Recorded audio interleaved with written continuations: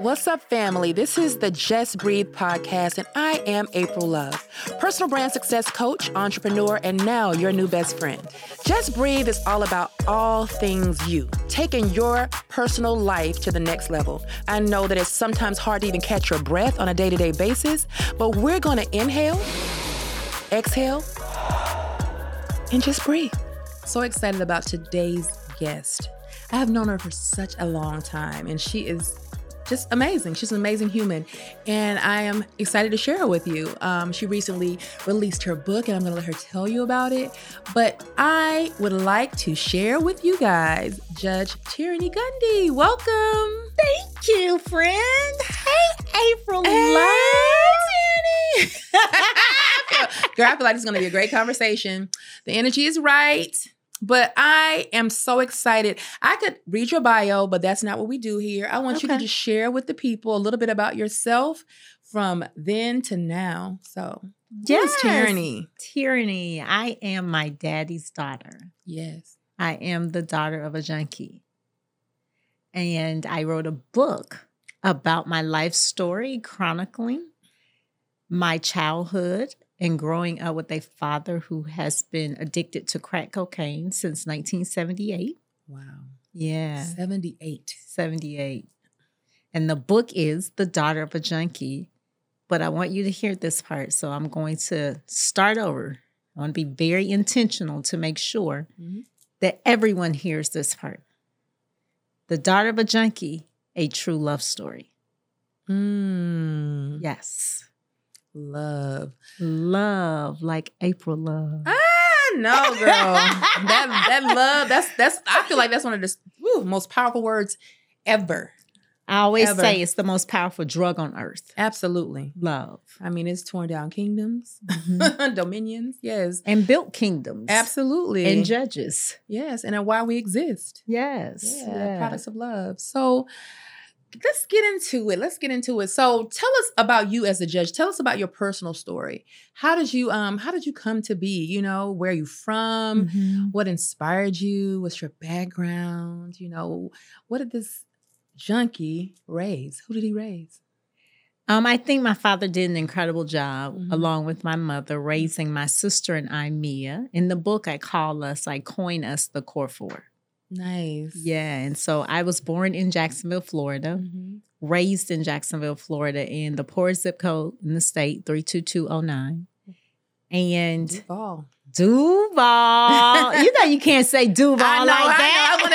I just said, you're authentic. You had to say it. You had to do it. Yes, you had to do it. Yes. So I tell people, you know, if you're from the north side, where I'm from, right. We never say we're from Jacksonville. We say we're from Duval. Right. People who say they're from Jacksonville, they live on across the bridge. Oh my God. I went to FAMU, so it was a lot of people from Duval. Yes. On that campus. Yes, absolutely. And so growing up is so incredible that at 7 years old, I decided to become a judge at 7. Not a judge, a lawyer. At 7. Okay. At 7, because the police was at my house to arrest my father. Wow. But they didn't have a warrant. And so my dad said he needed a lawyer to fix it. Now, at 7 years old, I didn't know what that meant. I just knew I wanted to help my daddy. I'm a daddy's girl. And so at 7, I decided to become a lawyer. But fast forward 2 years later, one of my friends who was mentally disabled was taken away and accused of a crime that I, at 9 years old, did not believe he had the physical or mental capacity to commit. And he never came back home. I never saw him again. What? Yes. And when I asked my dad about him, he said that the boy never had a fair shot because the judge did not look like us. Again, I had no idea what that meant at 9. Right. I just said, well, I guess I got to be a judge too. Wow. So again, this is why I say make a plan and watch God laugh. No idea what I'm talking about at 7 or 9. And definitely no idea that they're related or connected or that in order to become a judge, you have to first become a lawyer. But I did. And so since 7 and 9, I have always been on a path to become those things. And I've never veered. Even though it may look like, oh, she's doing this or she's doing that. Everything was always towards becoming a lawyer and a judge to help my family and my community. But I did so with the discipline, the work ethic, and the love that my parents, my mom and my dad, instilled in me. Right. Which is why I focus on the true love story part. Because I know a lot of times when you hear these kinds of stories, you always think, oh, I overcame so much to triumph. And I did. I'm not discounting that or dismissing it. But I was only able to overcome it with the love.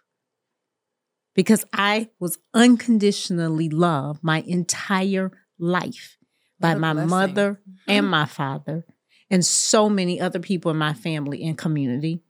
And I also had a partner in love and life. You've met her, my sister Mia. Absolutely. Yes. And so, again, that's why I focus on the love part. So your parents were still together. So set the stage. So little 7-year-old Terrinee who sees vision and forward thinking as a little girl is in what kind of a household? So it's 2-parent home in spite of any other things. They were together. They were doing this together, your parents. So yeah, I don't want to mislead anyone. Okay. Okay. So let's roll it back a little bit. Okay.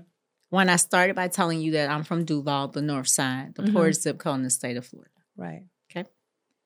Also tells you that my daddy is a junkie, and he was a bona fide junkie, not a pretend junkie, or some people like to say functional. We do not use that in my house. My father does not use that. I was about to say that. I'm glad you clarified We do not use that in my house. My father is very clear and adamant that he is either functioning as a man and a father and a husband and a son, or he is doing crack cocaine and not functioning at all.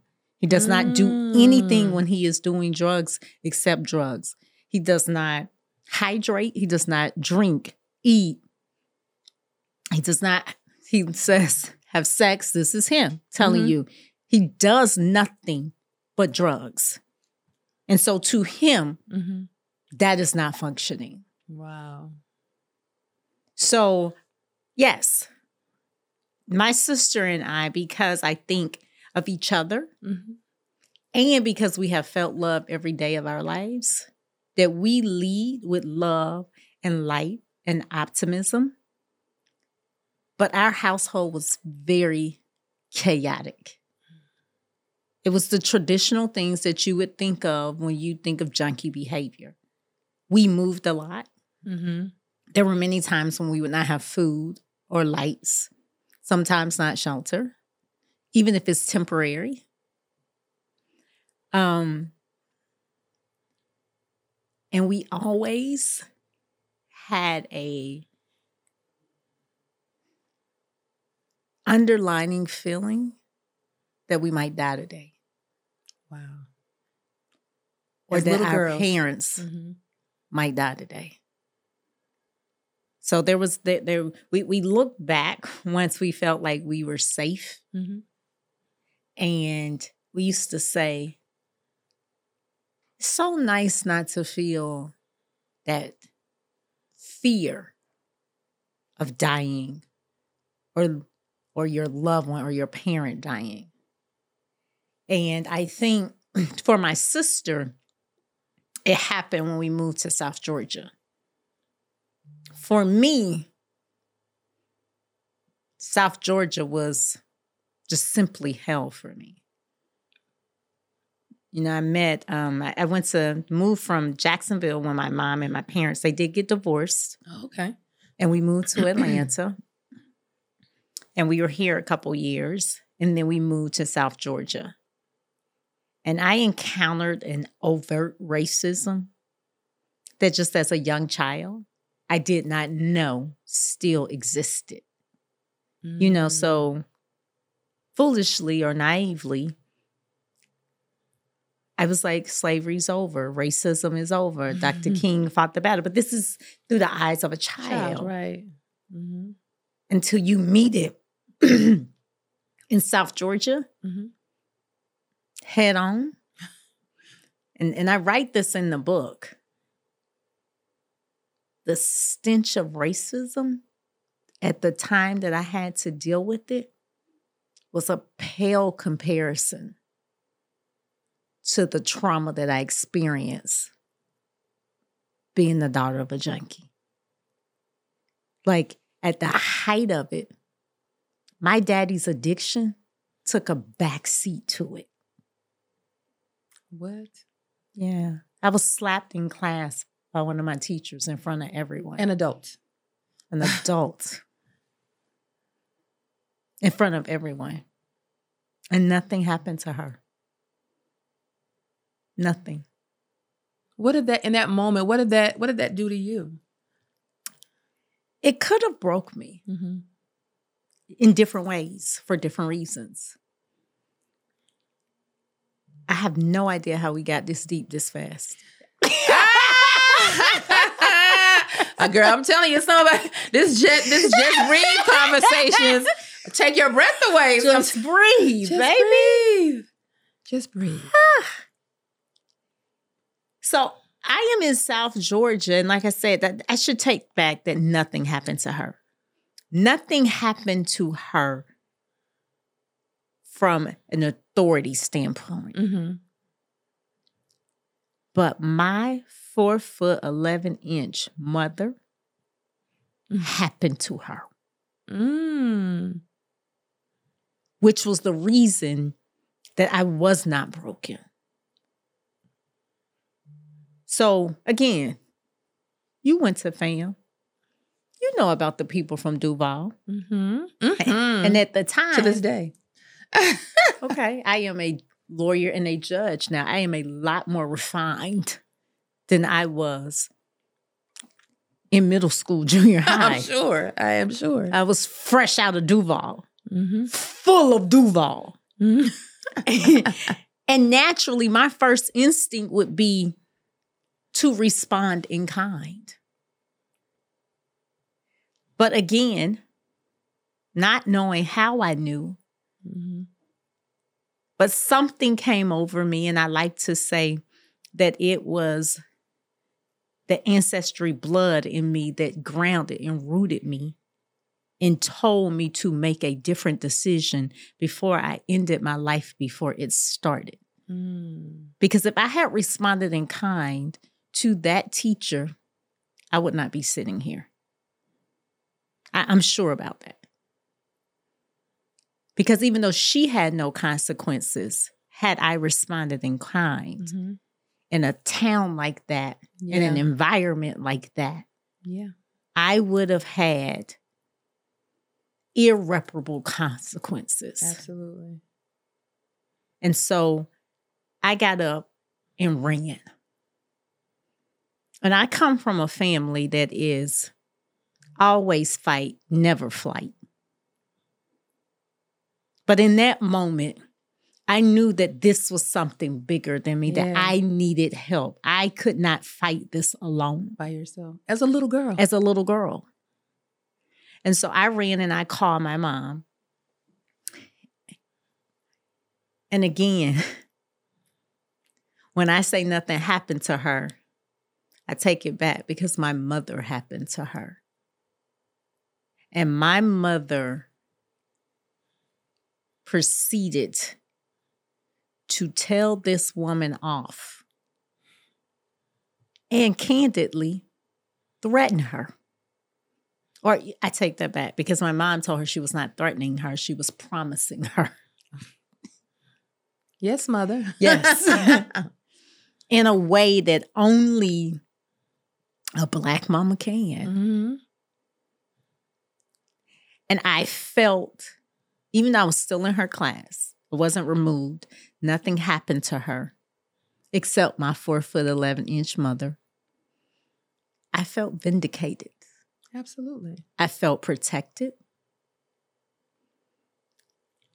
I even felt respected in a way that she had not respected me before. Because before that moment, that incident, she overlooked me. She never saw me. And even if I became seen to her now because she was afraid of having an outward experience with my mother again, she did not want that. Mm-mm. You know, she didn't want that kind of interaction or heat.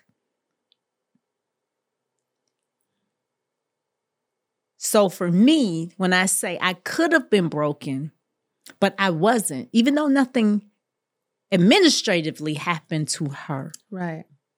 My little Black mama happened to her, and she changed her behavior with me.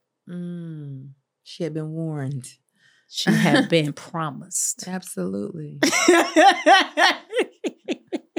That's amazing. What was she thinking? What was the lady thinking? Did she really think she was going to get away with it? I think the so. Audacity. And there is a moment in the book. I've given you a lot already, but there is a moment in the book where she actually confront is too hard of a word, where she approaches me later in life and we have a conversation. This teacher. Mm-hmm.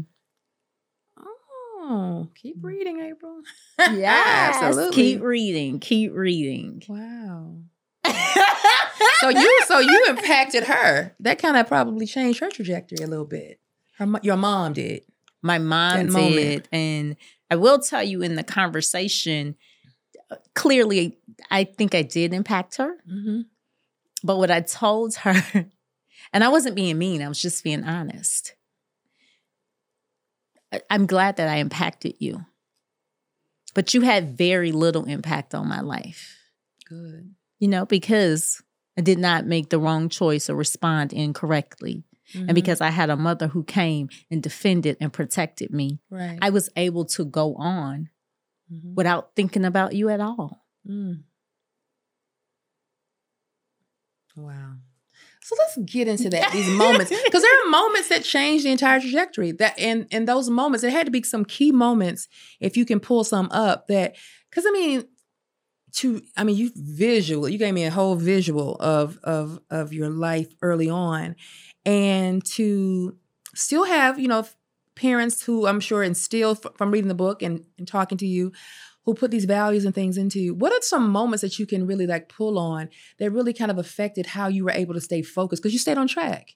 You declared it at 7 and 9, but you actually did it. You know what I'm saying? It wasn't like a child's pie in the sky kind of thing. It actually manifested, it happened, you worked towards a goal, and here you are. So what are those moments that you can kind of share with us throughout your upbringing that kind of probably had an impact on you staying focused and getting to your goal of becoming a lawyer and then, of course, a judge?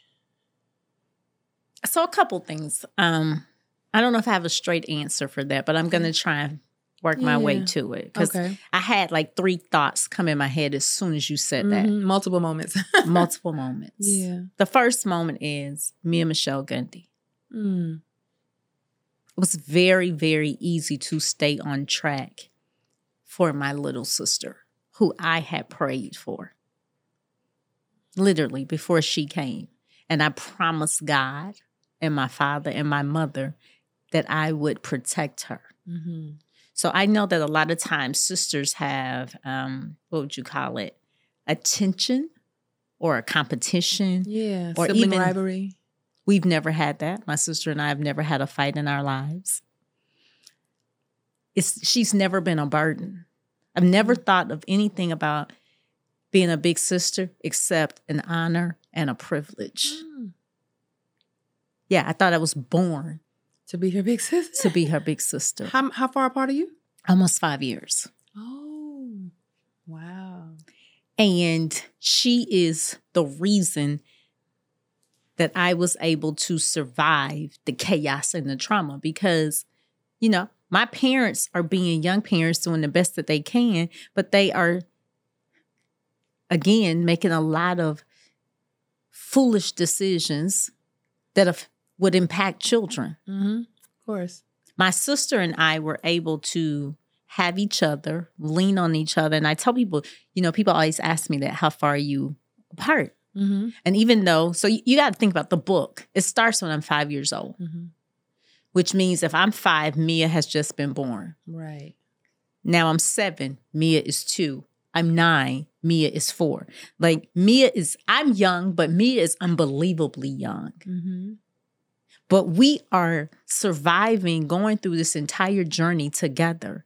And the days that the weight is so heavy that I need a break, this little 4, 5, 6-year-old little girl takes the weight and carry it for me. Mm. Yeah. And so when you say what keeps me focused was very easy. Me and Michelle Gundy, I woke up every single day wanting to be a better version of myself because I had a little sister who looked up to me. I had a little sister to protect, and I had to get us out of the ghetto. Mm. And we were leaving. She was your why. She was my why. She was my everything. We tell people, our thing is 2 sisters, 1 heart. That's who we are. Wow, that's beautiful. And so the focus outside of that was really the goal of changing the trajectory of our lives. Mm-hmm. And then there's a part in the book, it's kind of the culmination. And I think that if you're from the kind of community that I'm from, you will understand this. Things that seem hard to other people Mm-hmm. are not hard to us. When you are reared Mm-hmm. and you grow up into an area that is psychologically, developmentally, warfare every day, focus comes almost natural. Now, what you do with that focus. Right. Where you place it, but it's yours to have. If It you is. right. Because we have Keeping your been head on a swivel. but we have been developed such at a faster speed, at Mm-hmm. a faster pace Yeah. where we are trying, it's training. We can do anything. I mean, when you hear the things that I do at 8, it's almost like you can't believe that an 8-year-old is doing this. But if you're from where I'm from, all the 8-year-olds are doing this. It's not a big deal. So that really wasn't the focus. I used to get questioned all the time, like, how do you deal with your household or your parents or, your dad doing this or your mom doing that? And I'm like, once I made it to Clark Atlanta, I knew I was going to be a lawyer and a judge. Just knew it. I had been trained my entire life. None of the people on that campus, I mean, literally, and I loved it. I mean, I obsessed over it. It was wonderful to see all of these beautiful, successful Black people who paid their kids' tuition for the year. I'd never heard of people having that much money. But it was beautiful. And no disrespect to their children, but when I looked at them, I didn't see the same fire in their eyes that I had. Mm-hmm. And still have, mind you. Yeah. Yeah, it's all over you. Like, you ain't, I'm looking at you like, girl, you ain't even had, you just beginning. God, it's there. Right. Yes. Yeah. Like I tell people, the hardest part was getting out of the ghetto. Mm-hmm. But the moment I stepped foot on that campus, I knew I would make it. Nothing would stop me. Nothing. There was nothing in front of me that I would not be able to handle. But that was because I had been prepared. I had been trained by the streets of Duval, by my loving parents, by my community, by my grandmother, by my aunts, by my uncles. Everybody had poured into me to build me in a way that I would maybe bend, but never break. So what's so amazing about what you just said about coming onto that campus, having, had the life that you had, which we're going to still go back and kind of talk about what those things that were going on, kind of give more of a visual aspect of that first 18 years before you get to this campus, right?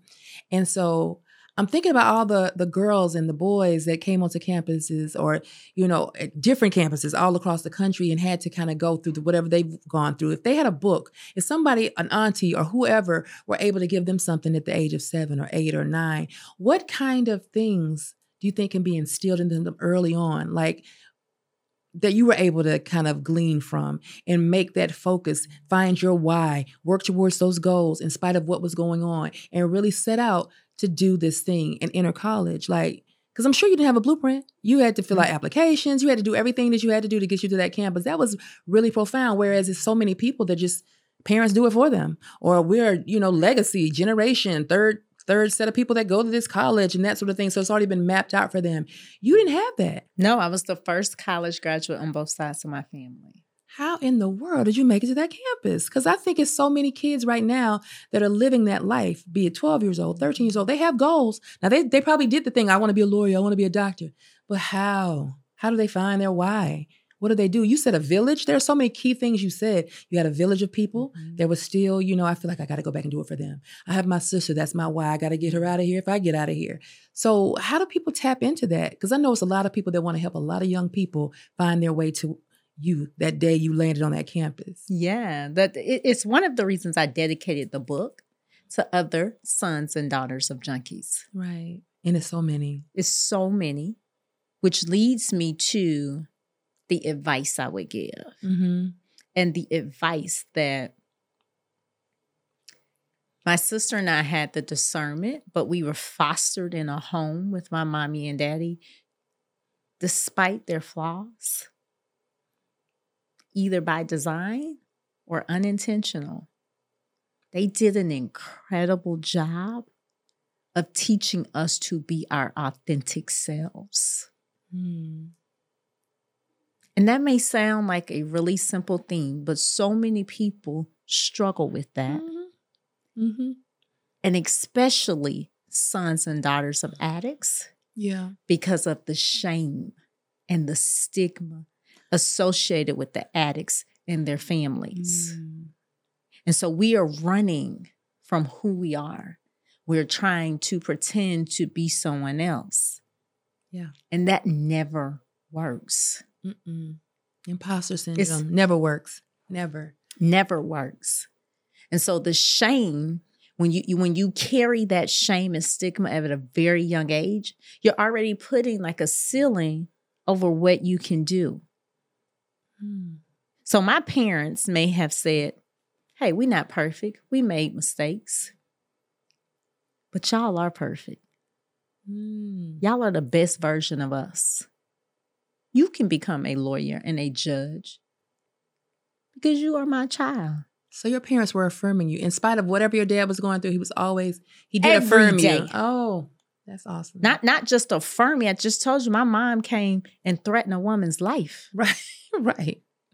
They didn't just affirm us. They backed it up. Right. They would fight anybody for or with us. And they never doubted our abilities. So I didn't have the kind of parents who said, "Oh, they're kids, they can't do that." Or "They're kids, they don't know what they're talking about." Or "You're an adult, so you must be right." My parents always listened to us.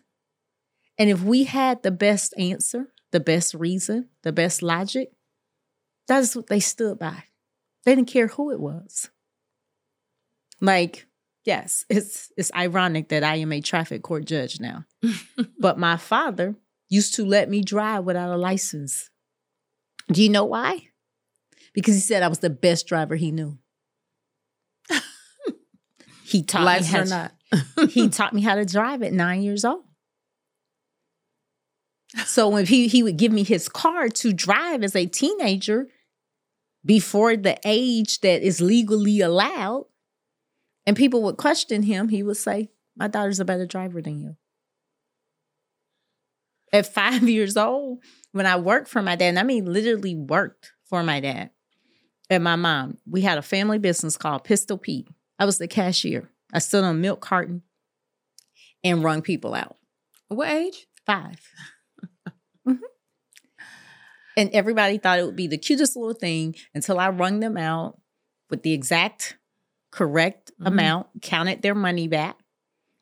But here's the part that the public didn't get to see. I got paid every Friday just like everyone else. At 5. At 5. And by the time I was probably 8 or 9, I might have been his highest paid employee.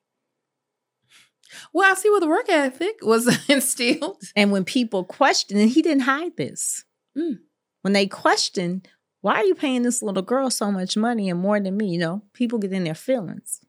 My daddy told them I was the best employee he had. They wanted to make more money than me. They should work harder than me. That's more than affirmation. That's walking the walk, talking the talk. So you've said it. You're the best driver. You're the best employee. Why else wouldn't you think, even to this day, I'm going to be the best judge, I'm going to be the best lawyer, I'm going to be the best mother, the best author? Because, girl, you're working this book. Thank you. I have a background in politics. Yes. Before getting on the bench. And so that is how my brain works. Like my best friend, I did an audiobook that I'm sure you know about. Mm-hmm. It is scored with original music sung by my best friend, Iman Ramadan. Mm. And so Iman always goes, I think in music. Mm. Well, I think in strategy. So her brain works in music. My brain works in strategy and logic. I have a minor in mathematics. You're a whole brain, a left brain and a right brain. You're a whole brain. You're a whole brain. Yes. Yes. And so that is how a lot of the things that I have done with this book comes from my background in politics. So, instead of putting a candidate out there, my book is the candidate. That's powerful. Did y'all catch that? This book, The Daughter of a Junkie, A True Love Story, is in office. On campaign trail right now. Well, it's similar to a candidate. Yes, absolutely. Because of the subject matter and the deepness and the taboo of the book. Mm-hmm. Just like a candidate, you needed to get to know the book intimately so that you could let your guard down. Yeah. Because a lot of people did not expect for this book to be talking about not just the subject matter, but also the love and how to lead with love and light. And so that was a big part of why I did choose that strategy, because it was very important to me, not only to address the shame and stigma associated with addicts and their families, but to also give you a preview that you're not going to walk away from my story, or that my hope is that you won't walk away from my story feeling worse. That you will actually walk away feeling freed, feeling like you have been empowered, and that you have been given a choice to lean into the light. Lean into it. Lead with love and lean into that light. Yes. You can accomplish anything. Anything. Let's really tap into what you said about the taboo aspect of it all. What kind of pushback did you get when you started telling people that, and referencing your father, something that people try to act as like a negative connotation? My dad's a junkie. Nobody talk about that. It was. What was the chatter? Oh my God, it was nonstop, and I still get some of it. What about in your family? Initially in my family. Okay. Because the thing about my family is that because I have been calling myself the daughter of a junkie my entire life, my family was not as much taken aback as people have been. Because one, you got to first deal with the title. The title. Yeah. The shock value of it all. Yes. And so if you're not a part of my family or you don't know me, it's like, whoa, what are you talking about? What is going on here? Okay. So then you get past the title. My family, the title never was an apprehension for them. For them, right. Yes.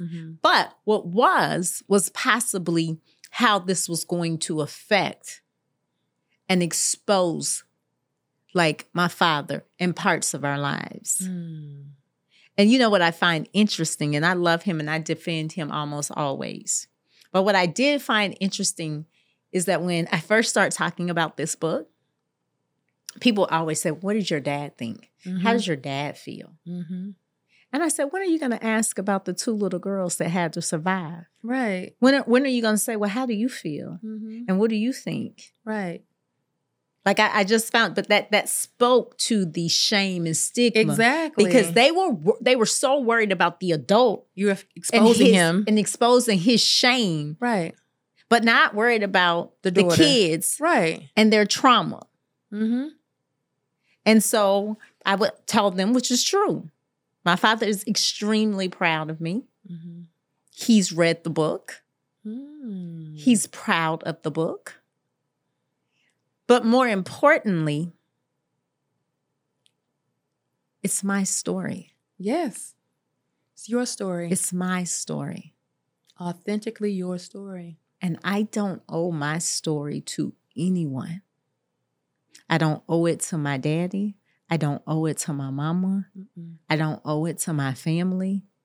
I don't owe it to the people who do not understand that junkie is not a bad word in my family. Right. It's my story. Your truth. And I will not be silenced, and I will not be made to feel ashamed of who I am, of where I come from, or that my daddy is a junkie, and that I love him immensely. A love story. A true love story. What does shame mean to you, though? Because people try to impose, and shame is a huge burden. But I think it's sometimes in the eye of the beholder. What is shame to Terrinee? So funny you asked that question. So, you hosted a table talk for me, and I've been having these table talks where we have an intimate discussion about the book. Right. My sister's best friend hosted one for us 2 days ago. Okay. And someone asked us that question. And my sister went first. And she said, I don't know how to answer that because I have never had shame. Pause. Ooh, Mia Michelle. Just breathe. Right.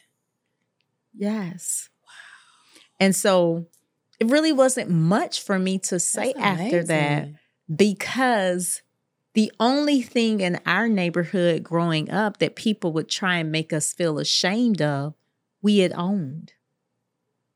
And it can't be used against you. It can't be used against us. So we never grew up in an environment of shame.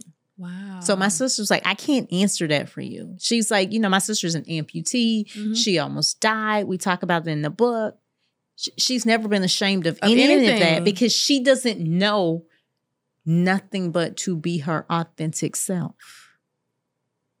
I don't know anything but to be my authentic self.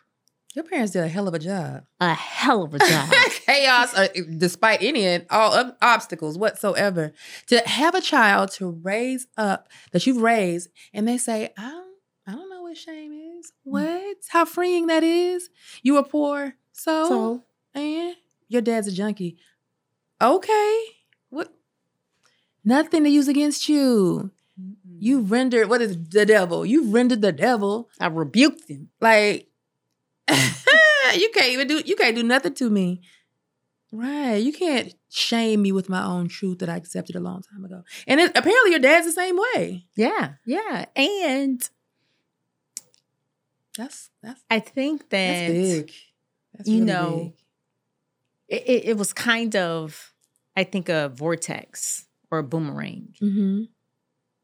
Because I talk about this in the book as well, to love and embrace a Black man. When I say I love Black men, I love Black men. Because they have always loved and protected me. That's amazing. And so with my dad, I was trying to explain this to someone the other day. During the 80s crack epidemic,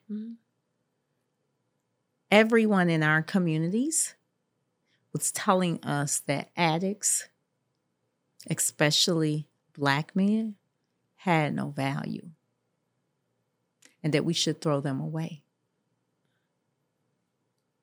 And so then we would go tell our men, you have no value. I'm going to throw you away. Exactly. Even the government, like, you can't have any Section 8. You can't have any aid if the man's in the house. It was an agenda. Of course, the man is going to start to believe he has no value. I serve no purpose. You don't need me. You know what? As a matter of fact, I'm going to protect you from me and leave you. And my kids. Yes.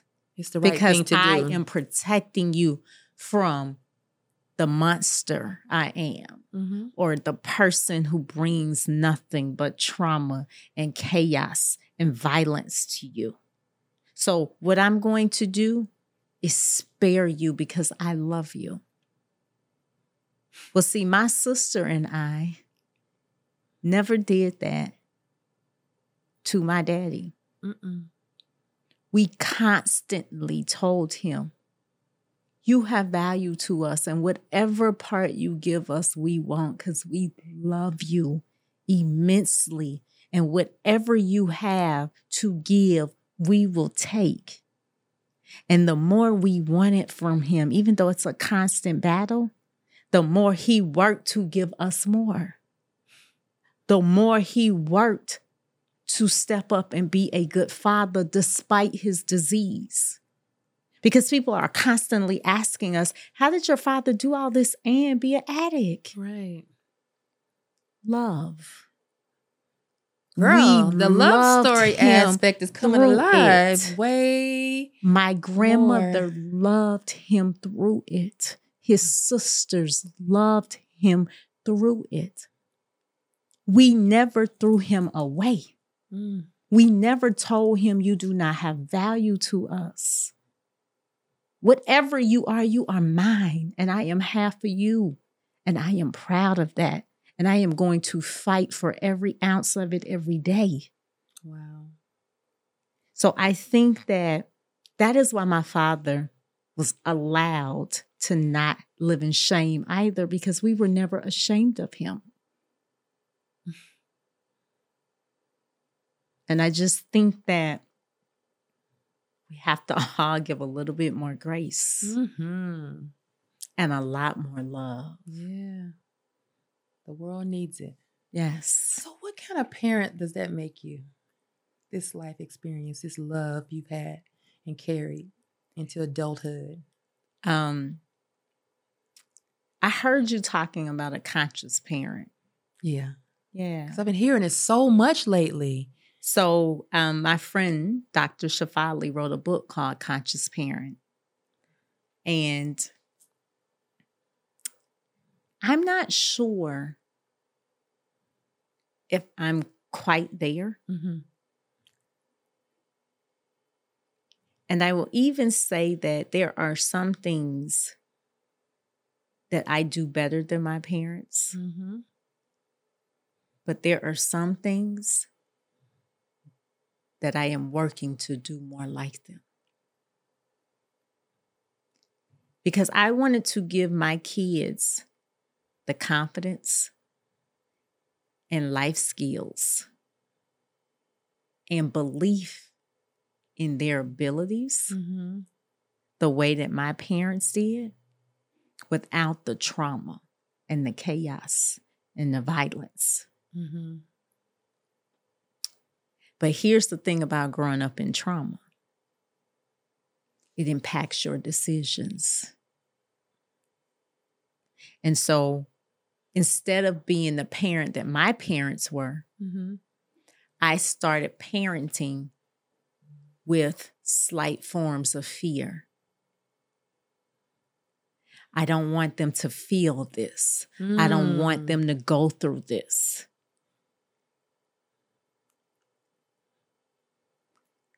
Again, say what you want about my parents. Yeah. And you're going to want to judge them, and I hope to God you don't. because they were amazing for me and my sister. But for them, no us. But for what they went through, I would not have to know how to deal with. I have to deal with. Mm-hmm. And so my children are incredible. But what I have done, or what I am working on doing, is accepting that they do not have to be as strong as my sister and I. Mm-mm. And they do not have to be as perfect as we were. And I have to stop letting my fear lead in trying to protect them from the life we lived. Mm-hmm. I have to lean a little bit more in this love I've been talking about. Right. Lean a little bit more in this light that I've been talking about. And trust that they will be fine. That does not mean they will not have heartache or pain. Yeah. Because let's be honest, no matter who you are, no matter what color, creed, social, economic background, there is no escaping life without pain. We all deal with it. Life. Absolutely. Mm-hmm. No matter. But I need to give them the confidence that they will survive. And I can't do that with fear. Mm-mm. Because that's one of the greatest things my parents did. They never doubted my sister and I's abilities. Not once. They never worried that we wouldn't make it. They never worried that I wouldn't become a judge or I wouldn't become a lawyer or that I wasn't going to make it or that I wasn't going to be okay, because they looked at me every single day and said, "You are amazing. You are better than me. And I have prepared you for it all." And I was crazy enough to believe them. Right. And look what happened. You proved them right. I want to give my kids that. Yes. I don't want to handicap them. Mm-hmm. And I see so many parents doing that. Let me rush in and save the day. Don't you, you got to be there 24 hours a day with them. No, you're right. Because you got to get up. You got to. But more importantly, you got to know you can get up. Mm-hmm. On your own. Absolutely. That's what I want as a parent. But what I can tell you is that I might not be a perfect parent, but I think I'm a damn good parent. Not because I'm perfect, but because I work at it every single day. I work really hard and with intention to be a good parent. Guess what? That's all you can do. That's all I can do. God's got the rest, but that's all you can do. And trust, I am almost 110% positive you instilled everything they need to do it on their own. And they will. Then you'll be looking like, oh. Yeah, my daughter launched, she's an entrepreneur. She launched her t-shirt line last week, sold out. She's relaunching. I mean, just to see the resilience and the determination and the entrepreneurship, just the things that are in all of our blood and our family, to see them do it. And here's the cutest thing. When I'm trying to help her, you know what she said to me? What she said? "Mommy, it's like your book. I'm going to do it all on my own. And when I need help, I'll ask you for help." Because I watch you create something out of nothing. And that's what I want to do. But I know that if I need you, you're there. And that's all she can ask. So yeah, like just living, like she literally saw me like write this book, work every day, 10 pages a day, and then go from unexpectedly having to publish the book myself. Like it's just, I thought I was just doing the creative part. I didn't know I was going to have to do the business part too. And so, when we think they're not learning, they're learning. They're watching. They're watching. The example is the most powerful thing. Absolutely. And all the young ones around you are watching. So it's important. I'm so proud of you. Thank you. I'm so proud of you. It's amazing work. So any last words for people? Like, I know I want you to go get the book. I'm gonna have you share the details in a minute, how they can make that happen. But what would you like to say in closing? I think that it's really important for us to go back to the part that you found the most incredible. Mm-hmm. We have got to start living a life free of shame. Mm-hmm. I couldn't agree more. The shame is killing all of us in different ways. Mm-hmm. And it's not just shame of being an addict or shame of being the daughter of an addict. Shame comes in so many forms where we're ashamed to be poor. We're ashamed to be a woman. We're ashamed to be Black. We're ashamed that our children aren't perfect. Mm-hmm. We're ashamed that they're not in every single club at the school. Right. Like we've put all of these pressures on ourselves. And I just think it's really important that we start to lean into the light and the love. Mm-hmm.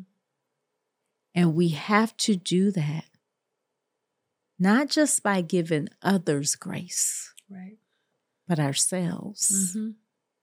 We all deserve more grace and love. And social media has us believing something that is not real. Because there are so many people out here suffering in silence. Absolutely. Ashamed. Mm-hmm. And I am honored and find it incredibly unbelievably a blessing to help a few lean closer into the light and know that they are not alone. That is what I want people to know. That is what I want other sons and daughters of junkies to know. You are not alone. Mm-mm. And until you are strong enough, I can carry the weight for us all. I will continue sprinting to the light despite anyone that gets in our way.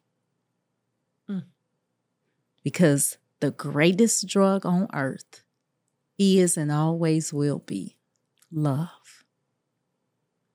Yep. We're all chasing that high. Well, I love you, and I love the work that you are doing. And I'm going to lean into it. I'm leaning into all that light, and I am leading with love. Yes. And I'm not ashamed of nothing. So and I am proud of you. Thank you. For saying that. Mm-hmm.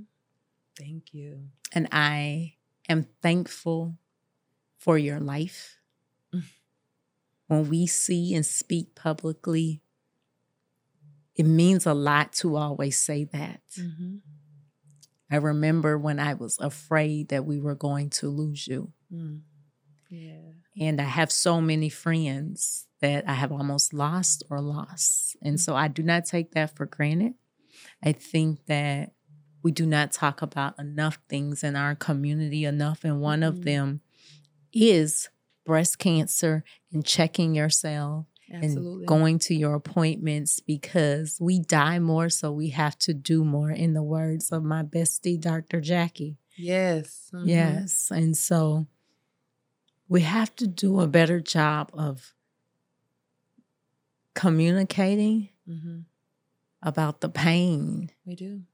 So that we can prevent some of it. Absolutely. Because we don't all have to continue to die at a high rate. Right. If we just go and do the preventative. Yeah. And so And tell somebody. Don't do this alone. We're not in this alone. That's all I'm doing. We may not all have a me and Michelle, but there is a Terrinee and there's an April here to support you. So always, everybody, take that away. You are not alone. You are not alone. Lean into it. Yes. Well, tell everybody how they can catch up with you and how they can have their own copy of The Daughter of a Junkie, a true love story. Yes. Again, I have an ebook, a hardcover, and an audiobook that is scored with original music by Iman Ramadan, also with sound effects that you can get at Amazon.com. I'm on social media, Instagram, my website, everything. If you just put in the THE Daughter of a Junkie, my face is going to come up. Anywhere and everywhere, wherever you go, it's the Daughter of a Junkie. And then you'll find me. Yes. Follow her on all her social media.